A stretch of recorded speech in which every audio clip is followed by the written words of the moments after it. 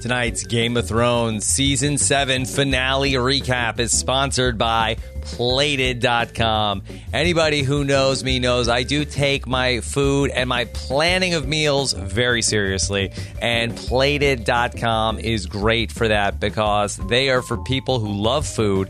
Each week they've got 15 chef-designed recipes to choose from. This past week we had, in addition to some steak gyros, we also had some delicious sesame chicken over snow peas. I was going to call them Jon Snow peas, but I think that I might need to call them Aegon Targaryen peas with the sesame chicken, which was fantastic. And my wife and I were able to prepare them together, which is the best part of being able to get some Plated. You can travel the world from your kitchen. Plated's recipes are inspired by cuisines from all around the globe, like Malaysian fish curry and lamb shakshuka from Morocco. They do all the grocery shopping for you, saving you time and sending you the exact quantity of the ingredients that you need. They even source out their own quality ingredients like artisanal mayo in its own jar. It's the best way to spend time with your friends and family, cooking together and then eating a delicious meal from Plated. And if you got a sweet tooth, they even offer dessert options like no churn coffee ice cream and cinnamon rolls. So discover your ideal dinner experience. Go to Plated.com/post. Get 50% off your first Plated box. That's 50% off for a limited time only. Terms apply. See Plated.com/post for details. That's at Plated.com/post.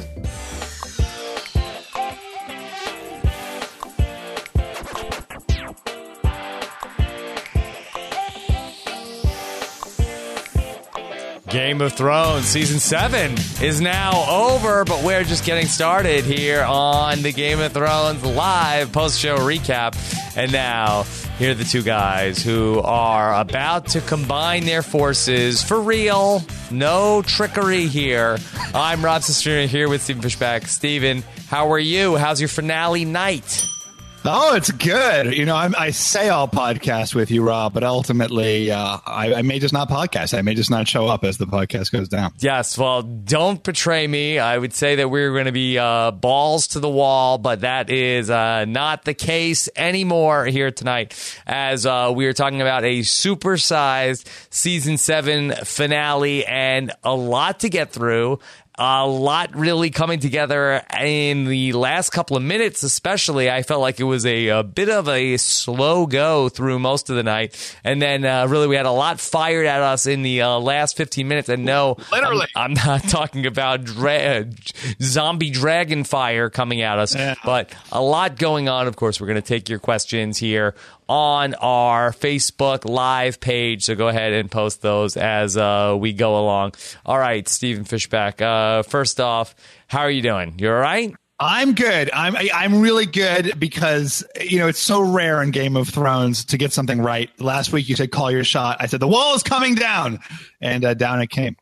All right, well, you called your shot there, and we are going to get into everything here tonight, of course. Also, let me just set up. I will be with Josh Wigler sometime tomorrow to do our Game of Thrones deep dive, so looking forward to hearing what he comes up with. I'm sure he will have about 1 million articles coming out in the next 24 hours on The Hollywood Reporter. You can follow Josh on Twitter at Round Howard, and then we'll get into our Season 7 feedback show. But I guess let's start with our top story at this hour. Stephen Fishback, The Wall, which has been a fixture for thousands of years, is now down, and there is but no defense protecting the living from the Night King and his forces. Yes, and in fact, they crossed over. The Whites and the White Walkers crossed over into the north. So not only is the wall down, but their forces are actually moving southward. Were you surprised by? So we speculated, or maybe people have speculated about what is coming out of that undead dragon's mouth. Is it going to be fire? Is it going to be frost? What was it, Rob? Because it was cutting down the wall pretty well. Yeah. So, Stephen, have you ever done like catering where you have one of those sterno trays where you have the blue flame underneath that? It feels like to me that was like a blue flame, even hotter than a red flame. Yeah, the hottest flame of all. The hottest okay. flame of all, the blue flame. It didn't seem like he was shooting more ice at the wall. That would feel like it would only fortify it more unless you could sort of make it even icier and then shatter it, make it more brittle. That's not what they did. They shot it with blue fire. It seemed to melt. And I guess, can we say at this hour also, R.I.P. Tormund Giantsbane and also R.I.P. Beric Dondarrion. Did we? I mean, I can still see them coming out of the rubble. We didn't really. Did we see them die? I mean, we didn't see them die. But stop it! What did they fall? They fell off the wall and landed in the snow, and they were fine. I think they took to the stairs. Were there stairs? The stairs. No. They're at, this is Eastwatch, right? That this is happening at. We don't know the layout of Eastwatch. Yeah, I don't know exactly what was going on. I would presume it was still at Eastwatch because that's where they were. We're getting messages that they were not dead.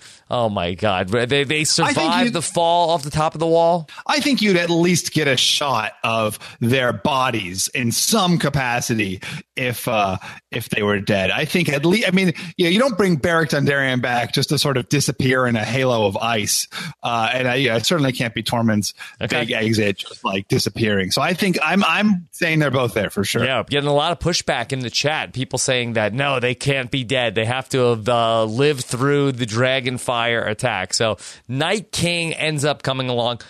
Steven, we also had a big, I guess, revelation. I mean, it was basically laid out for us, a bit of brandsplaining going on to really shine a light on the fact that Jon Snow is, in fact, a legitimate Targaryen, not a bastard. He is the son of Rhaegar Targaryen and Lyanna Stark. And now Bran and Sam know the truth that he can, in fact, sit on the Iron Throne.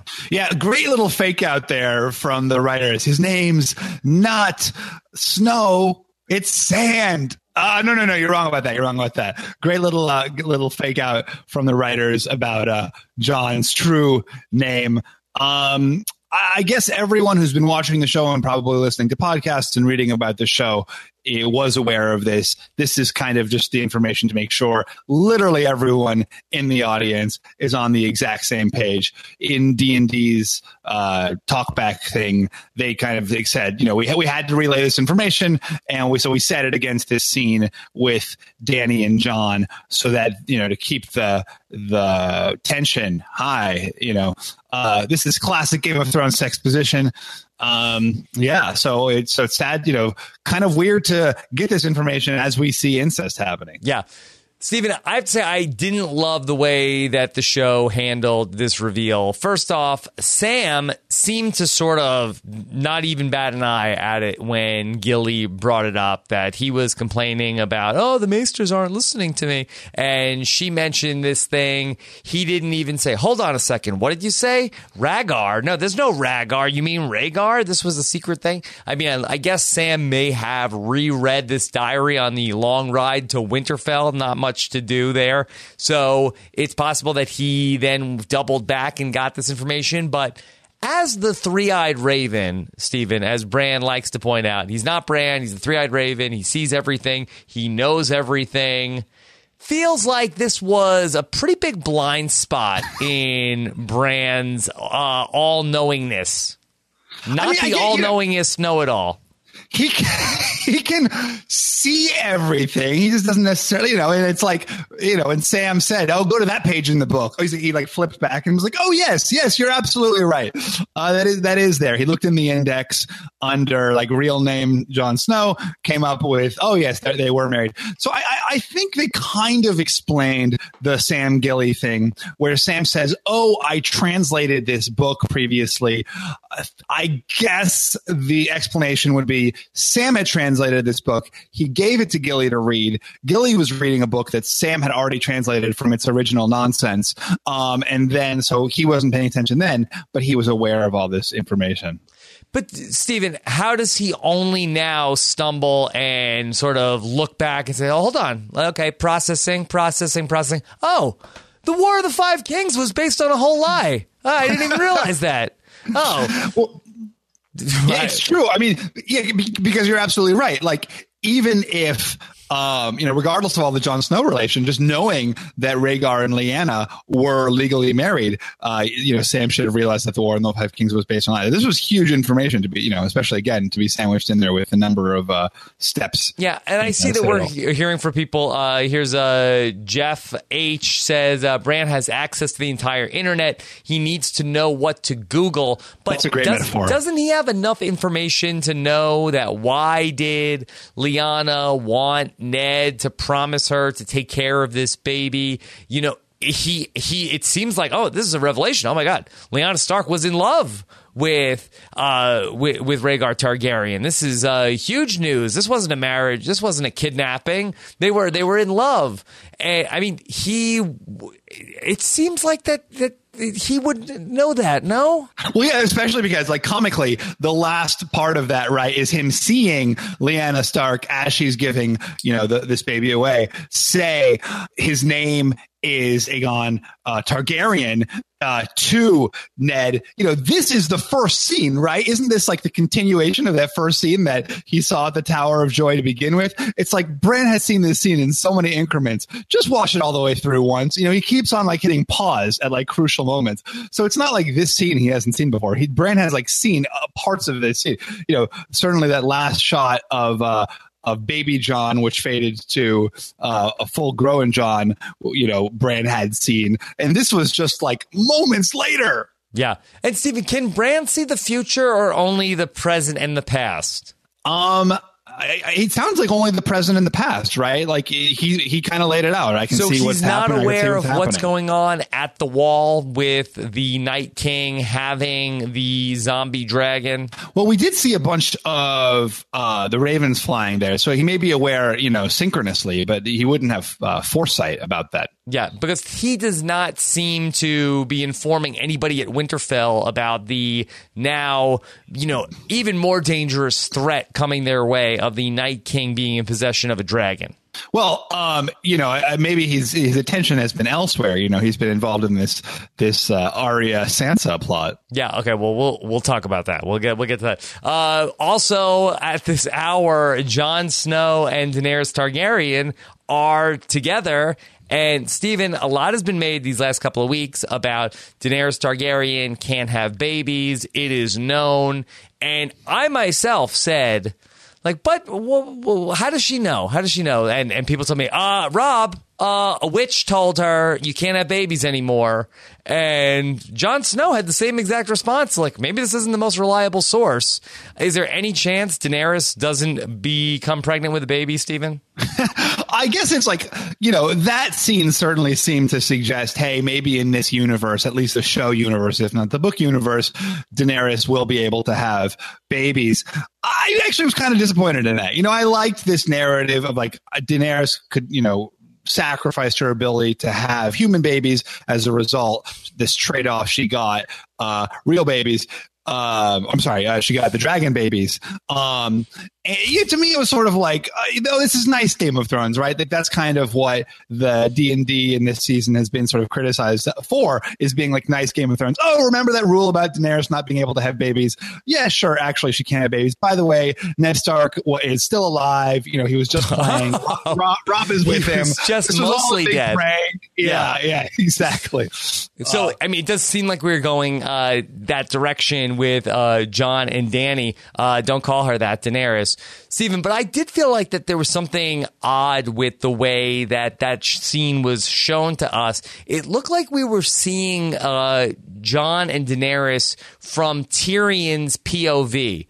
And Tyrion seemed disappointed that was going on. He wasn't like, isn't that adorable? Those lovebirds, that's what the heart wants, what the heart wants. Tyrion looked upset about what was going on. Did you get that same read? Oh, yeah, absolutely. He was kind of like lingering at the door and looking, down and shuffling his feet. I also could not quite make of that maybe he's concerned about his own influence. He's Daenerys' hand. He obviously values that role. He's, that scene when Dany was saying, thank God you're not a hero, Tyrion was a little bit jealous or maybe a little bit slighted by that. Here again this week, Euron kind of insults him for being a dwarf. So maybe he just feels, shunted to the side. But I'm not sure if I'm. What did you think of what the rationale was for that? No, I don't get it. I mean, the only thing I could think of is, does Tyrion feel like, well, if Jon Snow is with Daenerys, then he won't want me to be hand of the queen. He'll push for his own people if they're ruling together. I don't have any sway or influence over Jon Snow, but I think that that's going to be something interesting to speculate about. Stephen, another major headline tonight. I am very disappointed and upset to say that Littlefinger is dead, presumably. Yeah, I think that's a real death. I think that's a real death, barring any sort of Littlefinger Stoneheart action going on. Littlefinger is dead, and Stephen, I have a lot of unanswered questions about how we got to this point. Yeah, I mean, I know that you're a big Littlefinger partisan. I have been a big Littlefinger partisan, maybe until this season. And it sure seems like a downer that his end just comes about from sort of lurking in the shadows at Winterfell for a season, basically accomplishing nothing, then getting stabbed in the throat. Yeah, we had been hearing about Littlefinger's big plan, Chaos is a Ladder. We were expecting this master stroke to unfold. And as Antonio Mazzaro has speculated for a long time, what master plan? There's the Emperor has no clothes. Littlefinger had no move after this. It seemed like that he had sort of these visions of sitting on the Iron Throne and then sort of just like fell into like puppy dog love with Sansa. I don't know what he was ultimately planning, where it seemed like he was trying to get Sansa to undermine Jon and ultimately Arya. Where he goes from there as sort of, I guess, with Sansa in the north, but I don't know how he was ultimately going to pivot to making a bigger move from there. And we've had this storyline really since Arya has returned to Winterfell of Sansa versus Arya. Going back to last week, Stephen, Arya and Sansa have a confrontation with each other with that Valyrian steel dagger. Nobody else is in the room. Was this all theater along the way, or did Arya and Sansa have some sort of a conversation off screen in which they figured everything out, hashed it out, and decided to turn on Littlefinger? And if that is the case, how do we not see that on the show? Yeah, I mean, I agree. I think it's that scene specifically makes it a little bit difficult to stomach exactly, this twist. Up until that point, a lot of these, basically, I think almost all these conflicts between Arya and Sansa had involved Littlefinger in some way, either as the person leading Arya around or as the person counseling Sansa. He had been an observer for a lot of these scenes. If they had even just shown Littlefinger observing that very frightening and creepy conflict between Arya and Sansa last week, there were a couple of big arguments between the two of them. And then you're right. This week, it suggests, right, the fact they're both on the same page. It is theater, and it doesn't bother me. It doesn't really bother me that we didn't see them being like, oh, you know what, let's actually get him, because I did like the surprise moment. I liked that little turnabout. I didn't need that extra scene. I can kind of imply that, but it was maybe a little bit too fast. I just don't know how the conflict escalated so quickly to the point were they in on it the whole time? At what point was it working? And then what ultimately happened? I see some thoughts here in the chat. Laura says, I like Bran stepping in. Did Bran get them together? And it was like, guys, come on. Let me explain what's going on here. Littlefinger is doing all of this. You had Chekhov's Valyrian steel dagger throughout the whole season. And I'm not sure if we end up getting any sort of closure in terms of who sent that cat's paw with the dagger to assassinate Bran back in the first season. If this is sort of evidence that it was Littlefinger who did, it was his dagger that ultimately, is that the smoking dagger? I think that's it. That's the smoking dagger. I mean, sure. See, I mean, it really does seem like Bran had all this information. The three of them are so on the same page in that scene that you do have to assume that there was some conversation that we just didn't see. It's like, it's like the last part. It's like the last part of a Survivor episode. The whole alliance votes the same way. You don't see that scene where they're all agreeing to vote that way because that would steal the drama, right, of that epic blindside and that epic metaphorical dagger in the throat. In that case, literal dagger in the throat.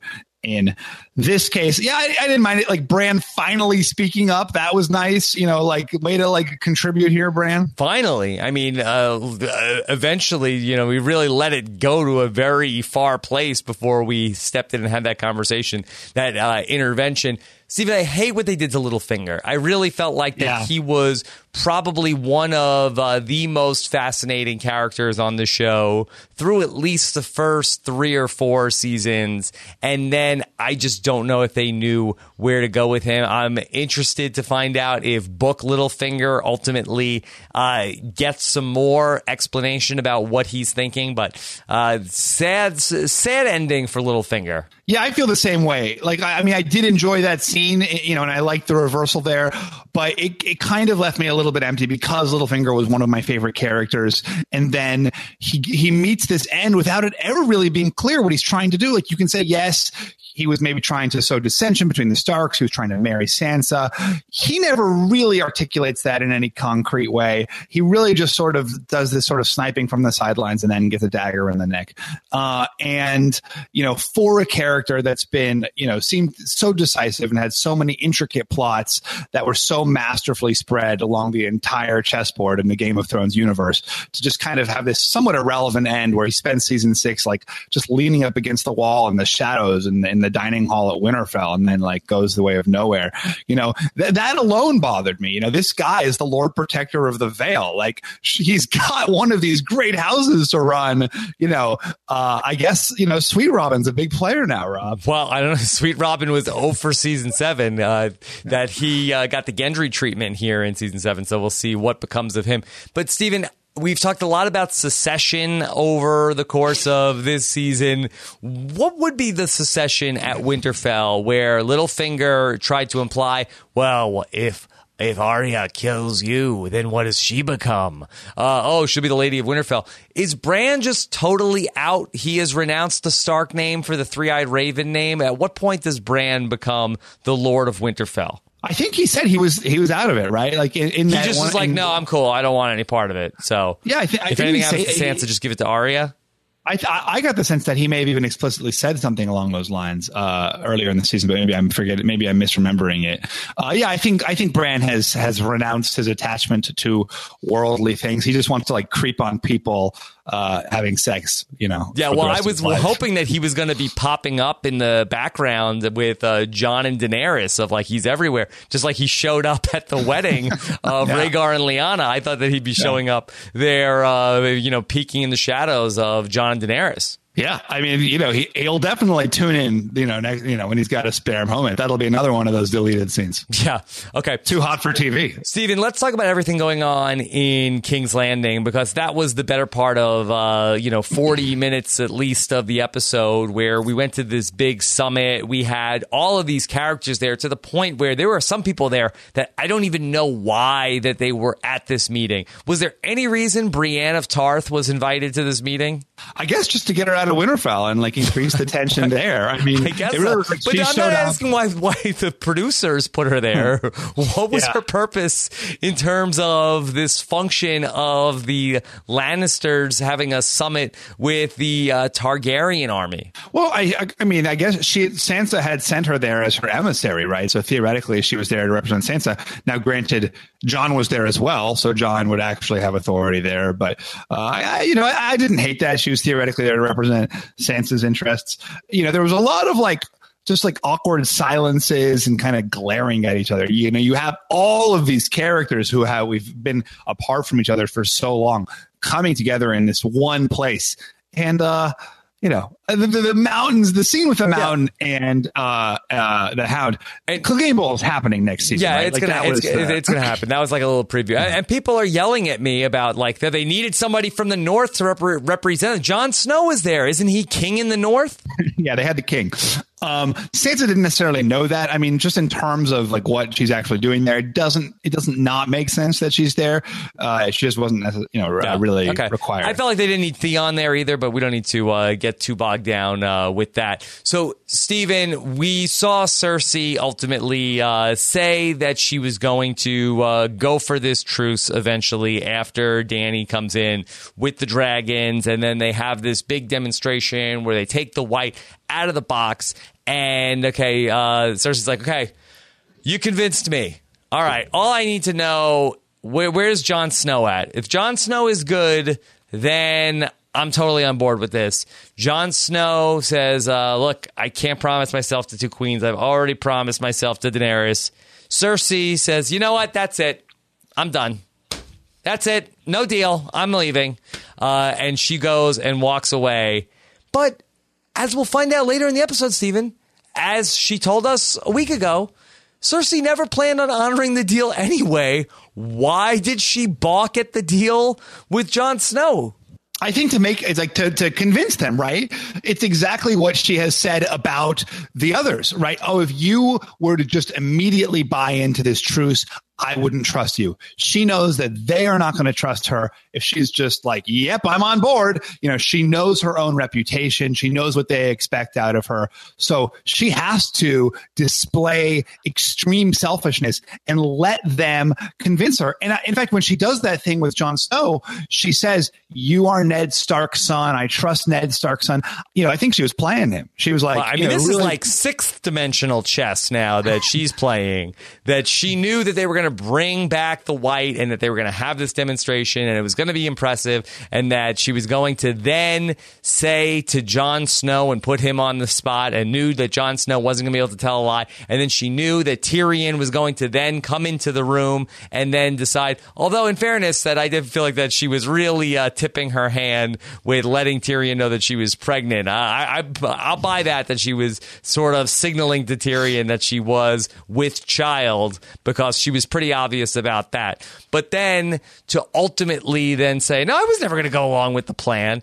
I just feel like she could have gone along with, what were they going to say? No, we don't believe you. We're not going north because that was too easy. Yeah, I think I think that, I thought it was as a viewer, I thought it was fun. I liked the misdirection. But I bought it, for Cersei, who has become really, really good at this political game, and everyone expects around her, I think, still has this idea that she's just sort of this willful amateur. And I think the viewers too have this idea that she's this sort of like vengeful amateur. And so when she's just like absolutely not and storms off, and then waits for that, gives them the opportunity to convince her. I mean, their whole freaking army is traveled all this way. They're not just going to be like, she left in a tiff, let's peace out. They have to make some kind of effort, she didn't have to know exactly what the white was. She knew they were coming down to show her something, whatever it is, you're on, take off, and then I'll, handle it from there. But what did they ultimately buy here? So, so now Daenerys' forces, they all move north. Pretty quickly, they're going to realize, hey, the Lannister army didn't come. Yeah, I think that's fine. They're busy fighting.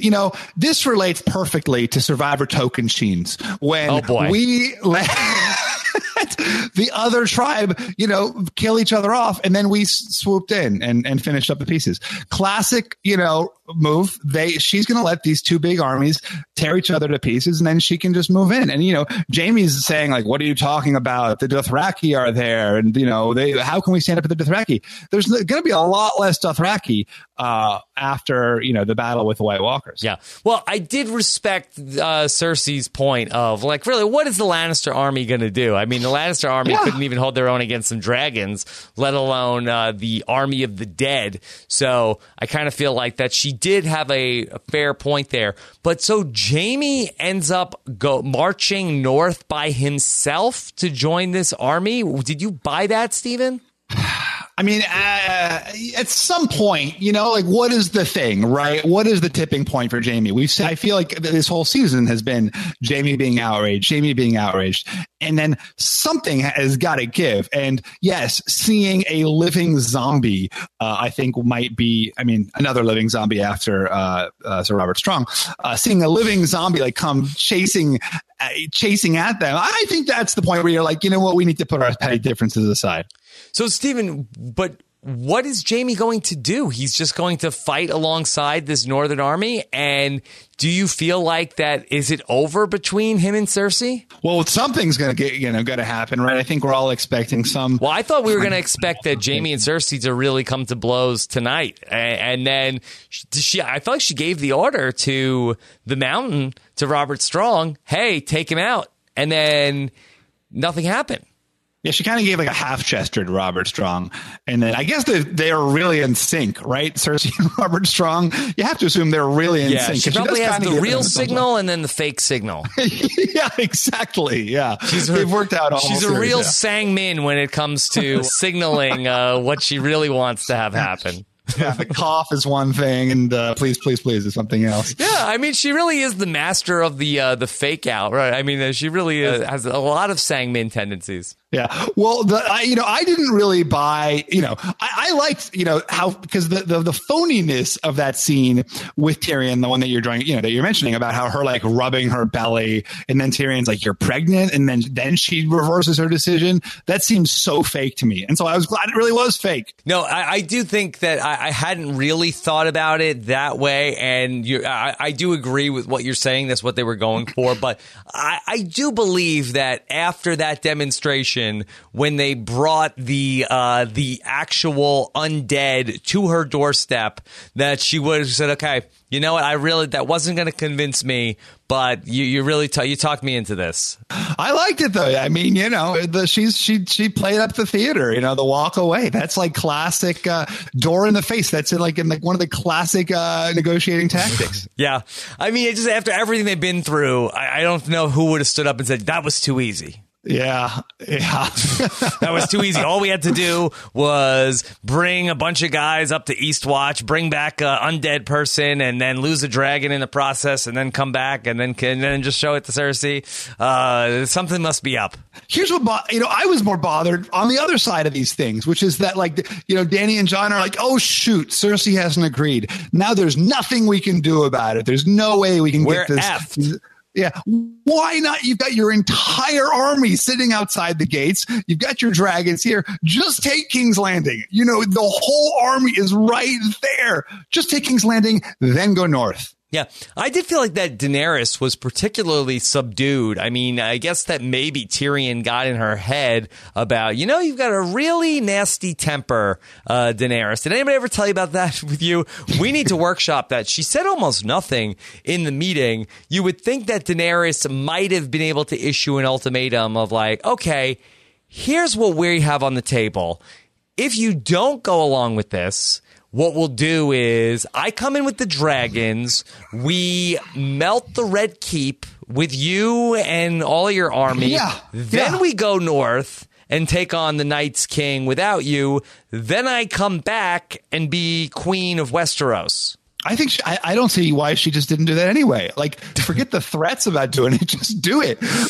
There's this. I feel like this show has established this idea that attacking King's Landing is this, the greatest moral violation that you can do. How else are they going to win the Empire if they don't at some point attack King's Landing? Right. It's not even like Cersei is like, well, look, I've got my wildfire everywhere. If anything happens to me, all I do is give the order that all of Westeros is annihilated. Trust me, you don't want any of that. Yeah, she's just like, I don't think you'll do it. Yeah, and they don't. And they're like, oh, all right, see you later. Should we fly out of here or should we take the boat? Yeah. All right, Stephen, a lot went on, a lot of reunions going on in all of the different scenes. You mentioned the Mountain and the Hound, potentially setting the stage for a Clegane Bowl down the road. We saw the Hound and Brienne back together. Did you want the Hound to mention to Brienne, I know someone who likes you? Yeah, I was waiting for that. I really was. That would have been a great little wrinkle there. Maybe too silly. I really was hoping that would happen. Yeah. We touched on Tyrion and Cersei. How was that for you in terms of getting those two characters back on the screen at the same time? Knowing it was a blind or a ruse from Cersei, I liked it more because her remotely accepting what Tyrion was saying, I read as false. I mean, what did you think?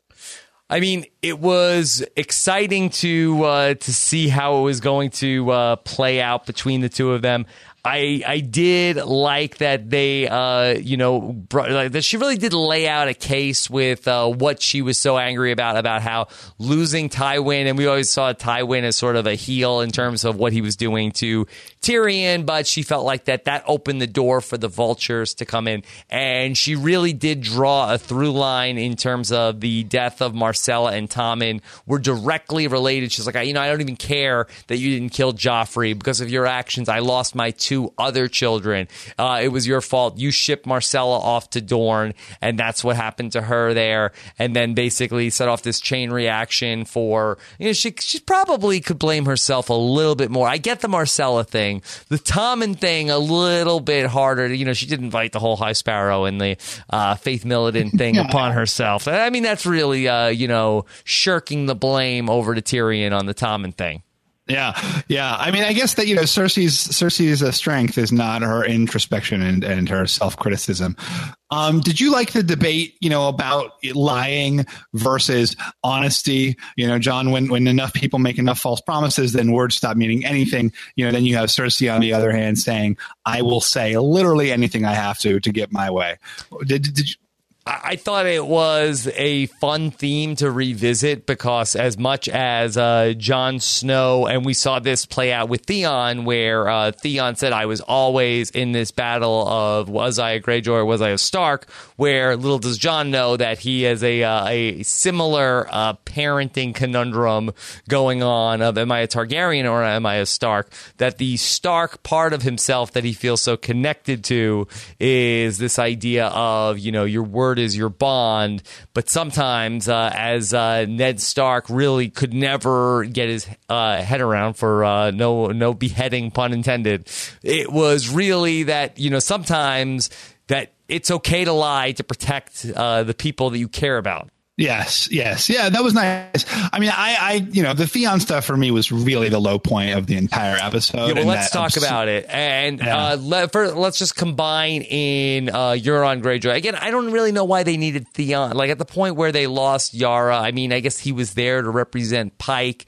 This was really kind of, a summit of all of the kingdoms of Westeros, so you had Theon there. Again, I whose interest does Theon represent? He is in no way an ambassador of Pike, but sure, he's there just really so Euron can taunt him, and then he has that conversation with Jon, which I thought was interesting, but then Theon decides, I need to go get Yara. So he goes and finds a few of the Iron Islanders that are hanging about, and they're getting ready to go rape and pillage, and Theon basically says that he is going to, let's go rescue Yara. A guy tells him, no way, and they get into a fist fight, and I felt like that the fight really turned awkwardly. Yeah, basically Theon is completely beaten, bloodied, on the ground. This guy is just feels bad at how badly he's beating Theon. Then he grabs him one more time and keeps trying to knee him in the junk.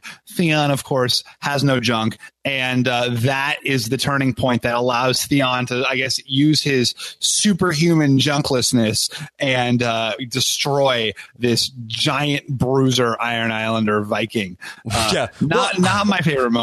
It seemed like that maybe this bruiser might have had a heart condition where he did seem like he was getting gassed from beating Theon up so much. Yeah. I have described every Game of Thrones battle is a bit like a 1980s Hulk Hogan wrestling match where one side just gets pummeled to the point and then at the very end sort of turns around. But this was exactly that, where It was like the guy goes to kick Theon in the crotch a number of times and Theon is just like, oh no, it doesn't work. I mean, it was akin to where Marty McFly is is wearing a bulletproof vest and Griff Tannen punches him in the stomach and hurts his hand. It's like, it doesn't hurt him.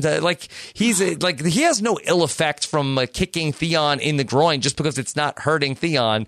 And that sort of just then Theon mounts up the intestinal fortitude at that point, and the guy just goes down quickly. I guess he might have been gassed. I think that maybe there could have been some other health issues at play with this guy, because it just does not make sense how quickly the tide turned. Yeah, I mean, someone tweeted to me that it was like a superhero moment, as though Theon was bitten by a radioactive eunuch, and like now he had those powers. But it was just and then all of a sudden, like all of the Iron Islanders are like, yeah, Yara, Yara. When a minute before they had like just wanted to flee as far away as possible. I didn't love this moment. I mean, I hear people liking Theon's redemption and that he's seeking out some way to redeem himself. This kind of like silly wrestling-esque fight followed by a completely illogical turn of faction by the Iron Islanders, I didn't do it for me. Yeah. I guess, Steven, I don't get in a lot of fist fights, but when you go to knee a guy in the crotch and then he doesn't react to it, you say, wait a second, what's going on here? And then you just are stunned. Keep kneeing him until, I mean... Yeah, that guy was really committed to his knee in the crotch maneuver. Yeah. I mean, maybe was he confused? Like, I guess he knew Theon. It's like he'd say, wait, are you wearing a cup? What's going on? I don't understand. And then Theon just took advantage of that. The other big thing dealing with the Iron Islanders is that Euron Greyjoy says, you know what? Can these guys swim? No, I'm out of here. Which I thought was a little bit of weak sauce from Euron Greyjoy, who had been made up to be this, guy who's not really afraid of anything. And later on we find out that no, he's just leaving to go ferry the Golden Company in. Steven, did you like that turnabout? I mean, when Euron walked off, I was really dejected because this was a guy who'd been built up to be this sort of epic villain. We've been waiting ever since we had that great shipboarding moment for more epic villainy from him. And then it was like, he's just going to leave. And like, that's going to be it for Euron. But I'm glad that it was just a deception. But what, to your point earlier about like how all of the 7D chess here, like what if Jon Snow had been like, yes, they're excellent swimmers, what is Euron do in that situation? They knew. Yeah. So that I guess all the stories had been true, and maybe I guess that there was some talk that the undead can't swim. So that's what they were off to go do. So do you think we're going to see the Golden Company? I guess so. I guess they're going to be a big part of, of the next season.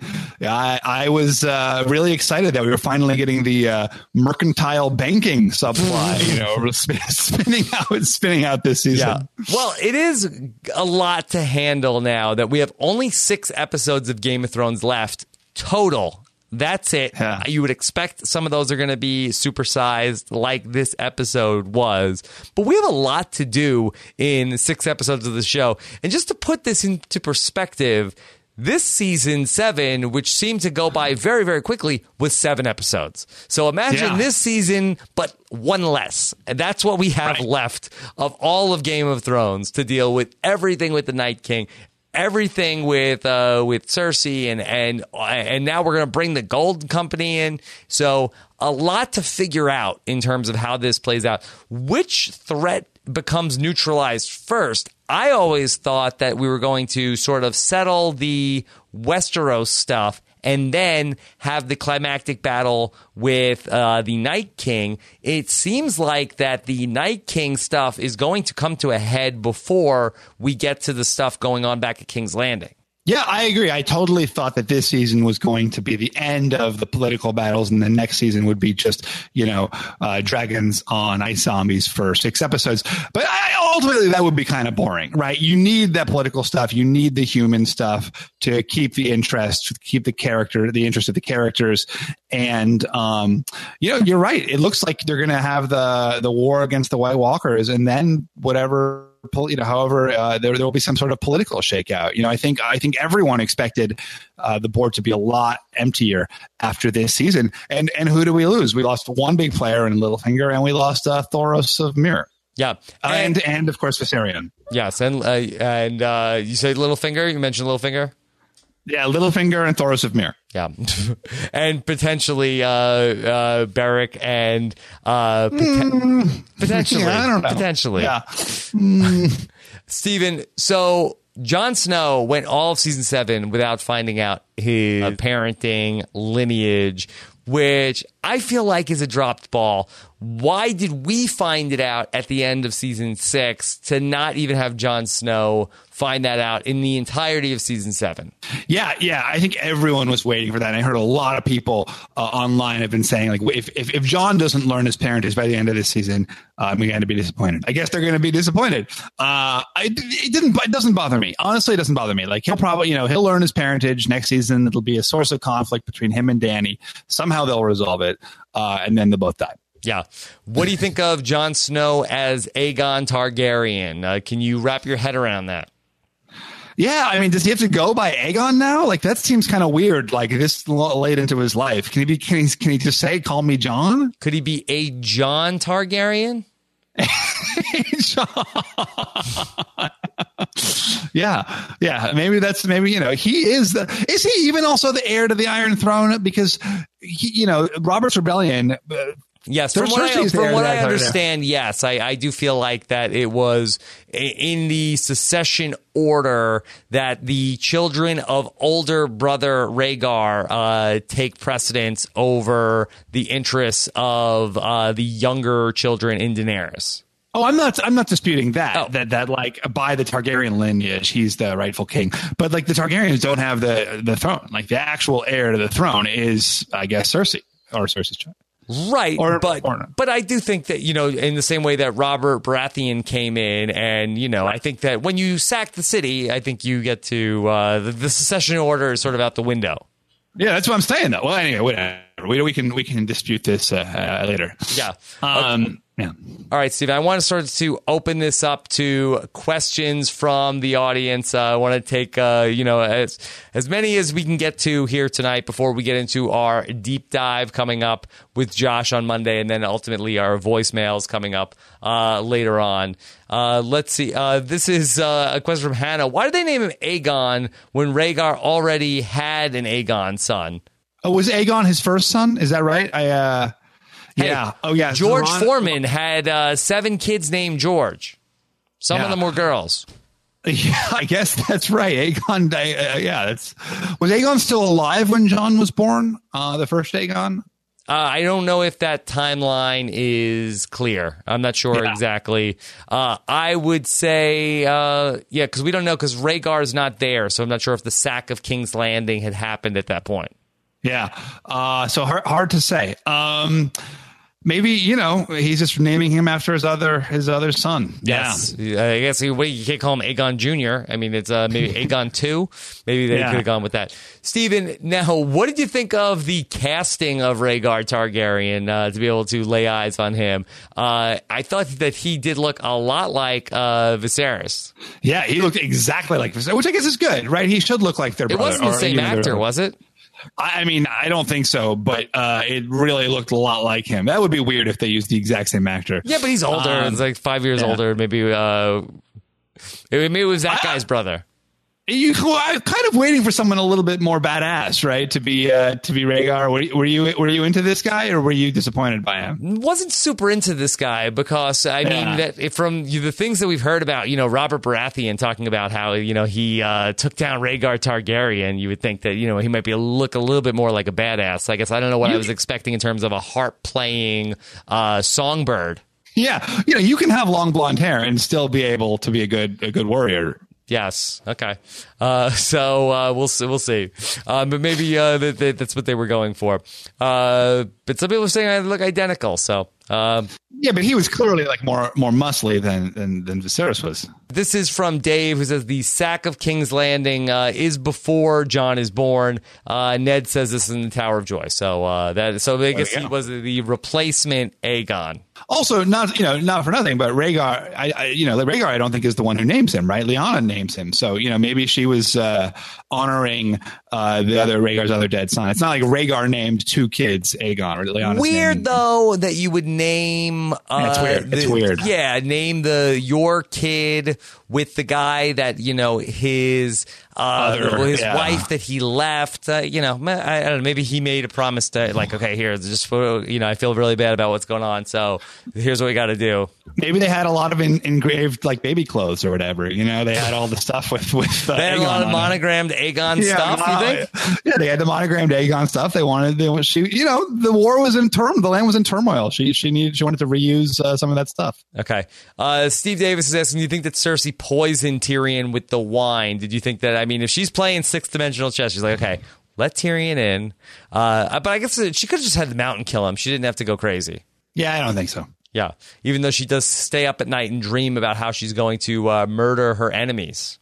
Yeah, well, if she made, we don't know what her plan for Tyrion is. I mean, clearly her plan worked, right? Where she used Tyrion's guilt against him. Stephen, we are now having season 7 in the rear view mirror. What do you think overall of season 7? Too soon to process? Yeah, I think so, right? I'll be really curious to hear what you and Josh say on the deep dive. I really felt like the first half of season 7 was table setting, and I was so excited for now that the table was set for all these big things to happen. It seemed like the second half of season 7 was also table setting. It seems like now we've got a really big, really set table with every possible piece of cutlery and dishware you could ask for, and now something big has got to happen. How did you feel about it? I really did feel like that the first half of season 7 was almost flawless, and I was really admiring that the level to which the show was executing, where I felt like that the first hour was a little slow, but I felt like that the show was really delivering, and I almost feel like it peaked in the middle around the loot train. And then I felt like that then the back half, even though it was table setting, it also felt very rushed, that we went along with this plan to sort of rope Cersei into having this truce. And we never answered that question that you talked about of, why not just take over King's Landing? What would have been the real consequence of doing that if they would have lost the hearts and minds of the people of King's Landing, where the characters sort of were behaving in ways that sort of advanced the plot but didn't really hold a lot of water. So there were certainly, amazing spectacles that we saw over these last 3 episodes or so that I felt like that just in terms of the pacing, it just felt still a little wonky to me. Yeah, I mean, and there were some of these plots, like the Winterfell plot, which just kind of seemed to sap some of the momentum. I agree with you, of course, about the Snowshoes 11 scheme. It was a little bit too convoluted for its own good almost. But we also did get a lot of, like you're saying, really, really great moments all season long. You had the loot train battle. You had the that great, really, really exciting scene last, or I guess the whole episode basically last week of Beyond the Wall, just that fantastic ice sequence, and then you had some great stuff this week with the wall coming down. Okay, Stephen, anything else you want to touch on after just watching the finale tonight? I don't think so. That I feel like we hit all the big stuff, and I'm sure I'll regret something I said or something I didn't say. But I will look forward to hearing you and Josh dig deeper. Okay, well, Stephen, let me commend you on the outstanding job that you've done. This has been such a pleasure to go through all of these episodes after the fact and talk them through with you this summer. So thank you so much for your hard work.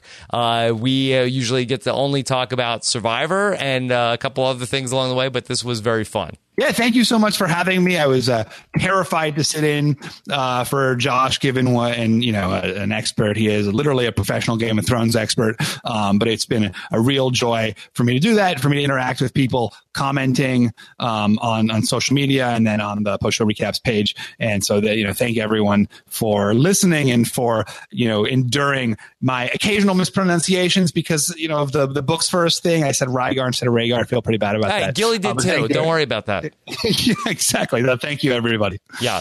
All right. Steven, you like the hashtag Ajon? I think you have to go with brandsplaining. Brandsplaining. Okay. Yeah. Overruled. Brandsplaining. Roxanne is asking, I think that Cersei's not even pregnant. What do you think of that? I kind of speculated about that I think when we first got that maybe she wasn't. I think at this point she is. I think she's got the little baby bump. I don't think it's a pillow. That would be, I guess with the whole Arya Sansa thing, a lot of that was sort of a setup for a ruse. We're seeing a lot of deceptive practices by the producers in terms of, them leading us down one path. And it was actually a trick all along. Certainly that was the entire plot of this episode. I wouldn't be shocked to see that. But at this point, I think that's an established thing. Yeah. All right. Well, we'll talk all that through. I could get really wound up about Winterfell again, but I will defer at this time. And hopefully we'll talk to Josh, and maybe Josh can make sense of it for me on the deep dive. Thanks so much to all of you guys who joined us live all season long and even subscribe to the podcast. Make sure you don't miss the next episode with Josh Wigler on our deep dive. Postshowrecaps.com/GOT. iTunes. And Steven, we should have more information on the Throners coming up as well. So be on the lookout for that. All right, everybody. Have a great night. Take care. Bye.